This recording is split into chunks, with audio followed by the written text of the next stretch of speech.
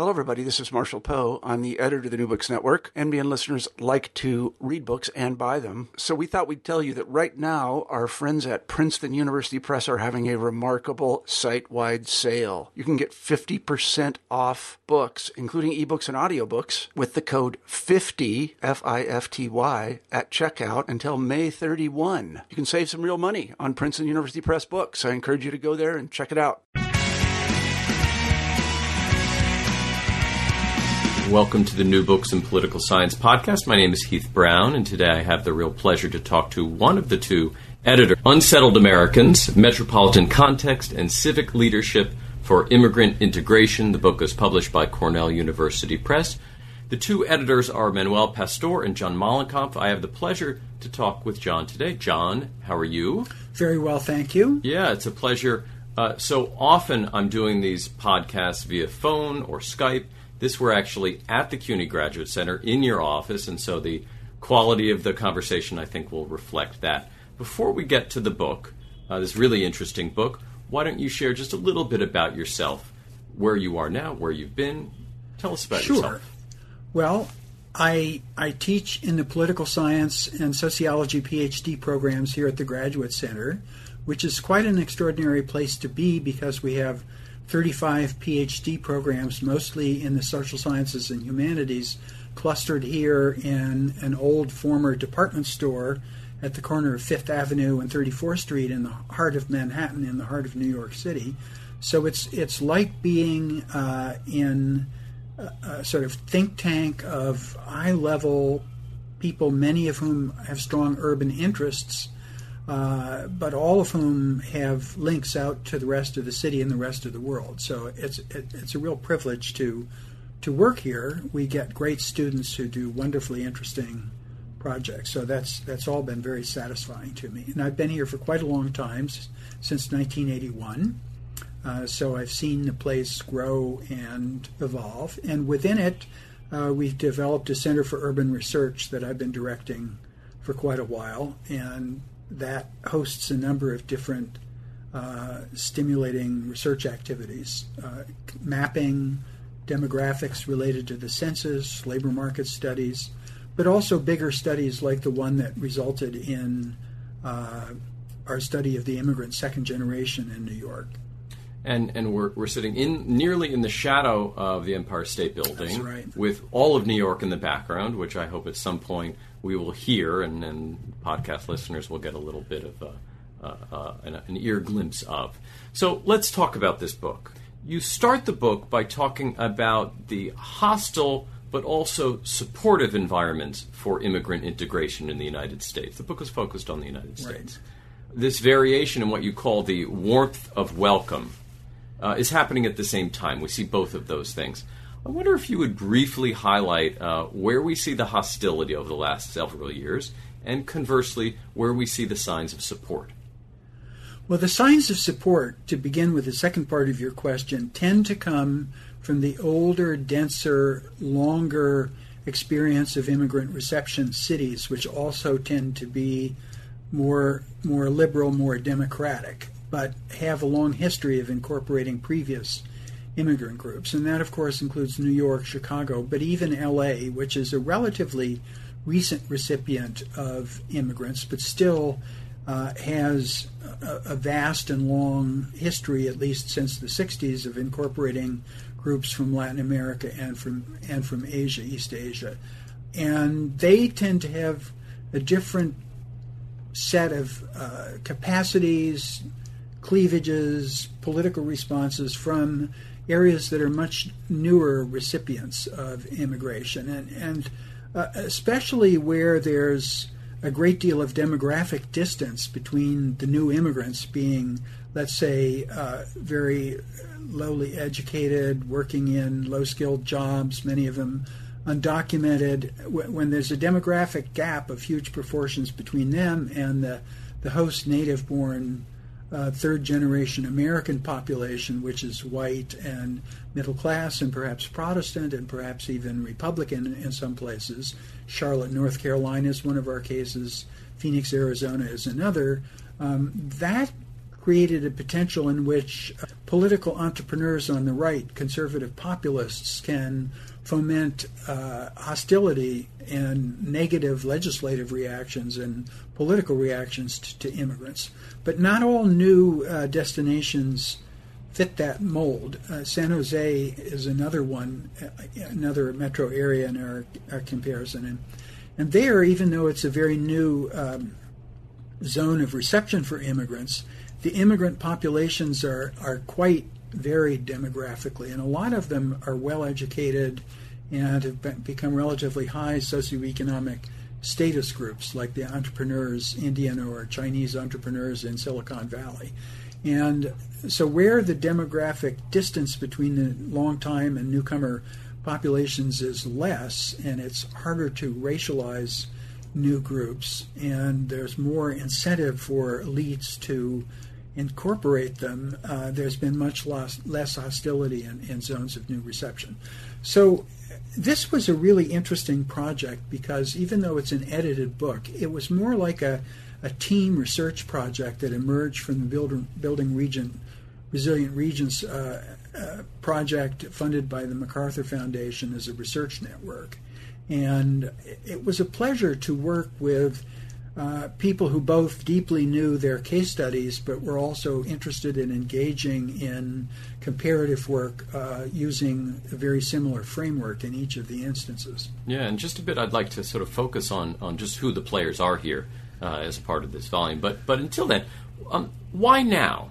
What is it about this point in our history that the issue of immigrant integration is fraught with such conflict, but also so many new opportunities? Place us into some sort of historical time period. Why now? Why the 2000s when much of this data collection is taking place?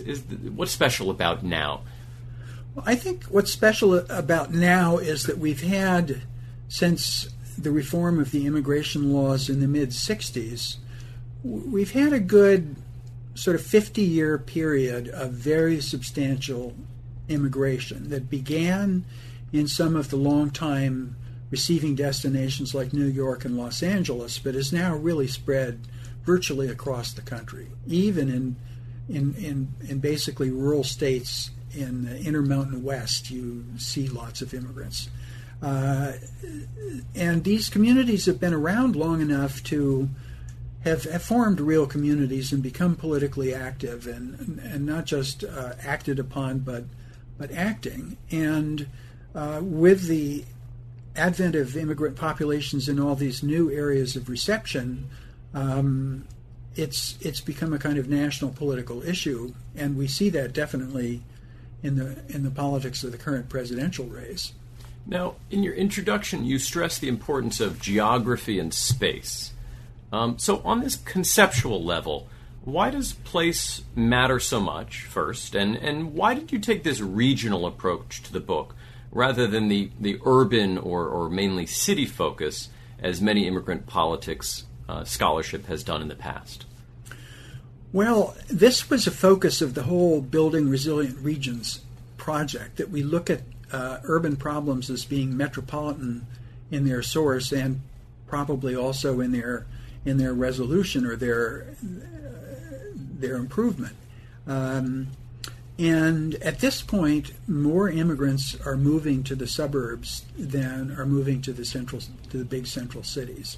So, and also the suburbs are becoming the places where poor people are more likely to live. The balance of the metropolitan poor is now in the suburbs rather than the central cities. And these are really new phenomena. And you can't really get a completely accurate total picture of what's going on without taking the metropolitan scale into account. And as you say, most of the literature on immigrant integration is really about the central cities. But they're the places that have had the longest experience doing it. So part of our emphasis is looking at new destinations, not just in terms of new metro areas like Phoenix or Charlotte, but also the new parts of metro areas. Suffolk County on the far end of the New York metro area has a substantial immigrant population, and it isn't really exactly a population that's necessarily moved from New York City out there, but they also have far less experience dealing with it. So there's a whole interesting question about do they invent their responses on their own? Is there a linkage with the central city? To what extent is central city-based immigrant integration advocates like labor unions or immigrant-serving nonprofits, to what extent do they operate across the whole metropolitan scale? These are questions that are quite important that nobody had really begun to answer in a systematic way. And not that we've resolved them all, but we try to address them throughout the book. Now, this is an edited volume, and so I'm very curious. Maybe you could talk just a little bit about your co-editor, and as important as that, who you've brought together. So who's the cast of characters, and how did this group of researchers work together? You mentioned just a couple of moments ago the unique approach that you had. Right. That was not like the typical edited volume where the articles are put together after they have been written. Would you tell us about this team that you've put together? Sure. It was really hatched by one of the MacArthur Foundation has funded a whole series of research networks on different topics. And because of their interest in Chicago and Metro Chicago, they were convinced beginning about 15 years ago, that metropolitan scale research on urban problems was the name of the game in some way. And they created a research network chaired by Margaret Weir out at UC Berkeley that had about a dozen or so members of the research network, including my colleague Manuel Pastor, who's a professor at USC and heads a research institute there, and myself and a number of others. And this network identified a couple of key challenges that were facing metro areas: the suburbanization of poverty, the cyclicality or the volatility of urban growth patterns, both in terms of rapid growth and in terms of disinvestment and depopulation. And so we set up working groups on a number of these topics, including immigration, and we're charged to go out and study a broad enough range of cities and metro areas that we got some good variation by region, by type, and so forth, and how they were responding to these different challenges. So then Manuel and I, through our various networks, tried to identify people who both were sympathetic to this metropolitan framework and also had deep knowledge about particular places that were of interest to us. So Paul Lewis, for example, and Marie Provine at Arizona State University had been studying the immigration politics of Phoenix for quite some time, but Paul had done a wonderful previous book comparing metropolitan growth patterns in two different metro areas. And Michael Jones Correa has written extensively about metropolitan immigration integration patterns, for example, in Washington, D.C., and he'd been involved in an effort to look at new destinations in North Carolina. So we tried to pick, since we didn't have a huge research budget to grow teams in each of these cities, we tried to find groups of people who were already well on top of what was going on, but who would enjoy working together. And so we met repeatedly throughout the whole process, initially to design the comparative research framework, so we were each asking the same kinds of questions in each of the places, and then we reviewed each other's drafts when we had first drafts, and then when we had something like a final draft, we had another meeting out in Los Angeles where we brought a number of people in to critique the manuscript from different perspectives, including Josh Hoyt, who had led the Illinois Immigrant Rights Coalition and is head of the National Partnership for New Americans. So we wanted to get some policy and sort of national political people commenting on it as well. So, and because of the support from the MacArthur Research Network, even though we couldn't fund a whole set of research teams, we had enough resources to to really collaborate and cooperate extensively over about a 2.5 to 3 year period in doing the book. Now, there are all these different stories at these different parts of the country, and we can't talk about each one of them, but I have a personal interest in Charlotte, North Carolina, one of these very interesting cases of new immigrant arrival, new immigrant integration. I wonder if you could just a little bit about the Charlotte case, and maybe something that we learn about the moment we're in that you wouldn't know about, you wouldn't learn about if you had focused on Los Angeles and Chicago right. and New York. Tell us a little bit about Charlotte and North Carolina. So Charlotte is along with Phoenix and the states of North Carolina and Arizona is interesting because even if you have a somewhat welcoming central city government, as you do in the city of Phoenix and the city of Charlotte, if the rest of the state is reacting very negatively on the immigration question, you can get a lot of state legislation that undercuts the ability of either the city or the suburbs to fully respond warmly and to create a kind of city-state or metro-state tension around these issues. And I think that is something that you wouldn't see looking at California or New York, where the states themselves are basically pro-immigrant. And the state of California has just adopted a whole package of extremely pro-immigrant measures. And that's because, of course, the electorate in the state of California has been heavily influenced by migration, not just in LA and San Francisco, but pretty much all over the state, which is, of course, not true in a place like North Carolina. Now, in the conclusion to the book, you offer this great set of both recommendations for researchers, but also for sort of understanding politics. I wonder if you could talk just a little bit about that. As the editor of this series, you participated in this ongoing research. When you stepped back and tried to make sense of all of these different interesting chapters and studies, help us to understand how you made sense of this. What are the takeaways in terms of how does this help us better understand sort of the larger political point we're in? What are the ingredients to having welcoming, well-integrated metropolitan areas, and what's missing in some parts that maybe could be added?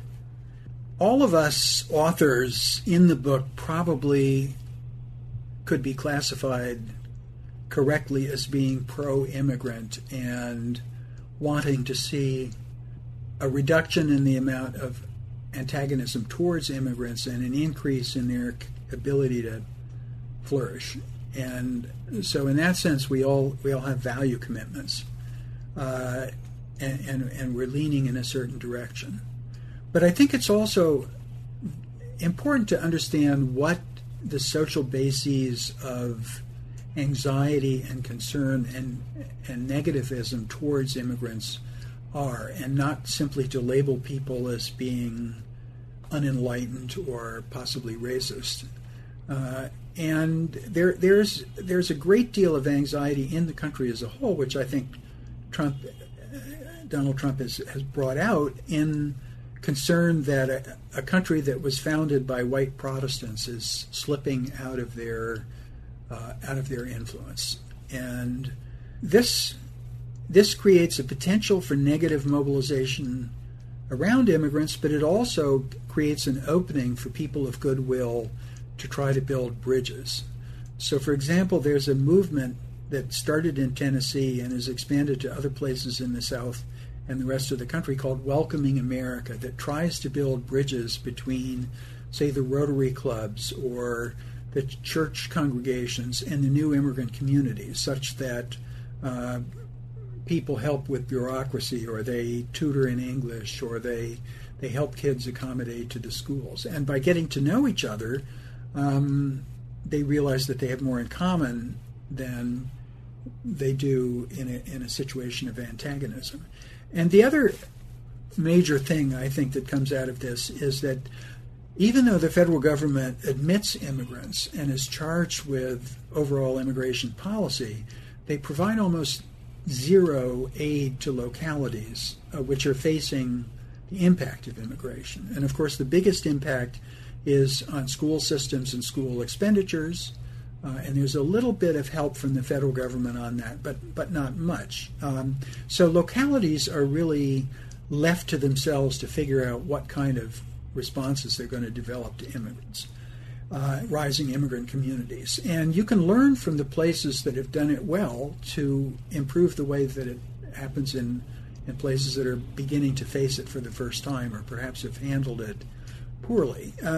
We see metropolitan coalitions of business leaders as being important in a number of places like Charlotte and like Silicon Valley. And so having a good, cohesive, enlightened business group that wants to offer a welcoming arrangement and sees itself as operating in a global context as opposed to a local context can be a plus. And so it's up to those business communities to really get to organizing themselves around this. But also, labor movements have played a key role in many places, and they can operate on a metropolitan scale in a way that some other organizations might not be able to.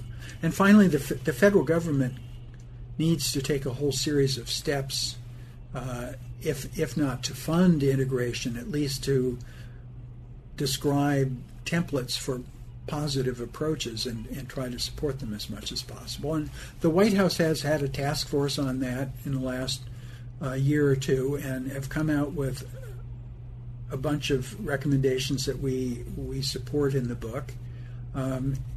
We'll see after this election whether we come to a situation in the House and the Senate where we could go back to considering some sort of welfare reform, not welfare reform, immigration reform that would encompass lots of different angles of this problem. Again, the book, Unsettled Americans, Metropolitan Context and Civic Leadership for Immigrant Integration. The book was published by Cornell University Press. John, thank you so much for your time today. It's been a great pleasure. Thank you.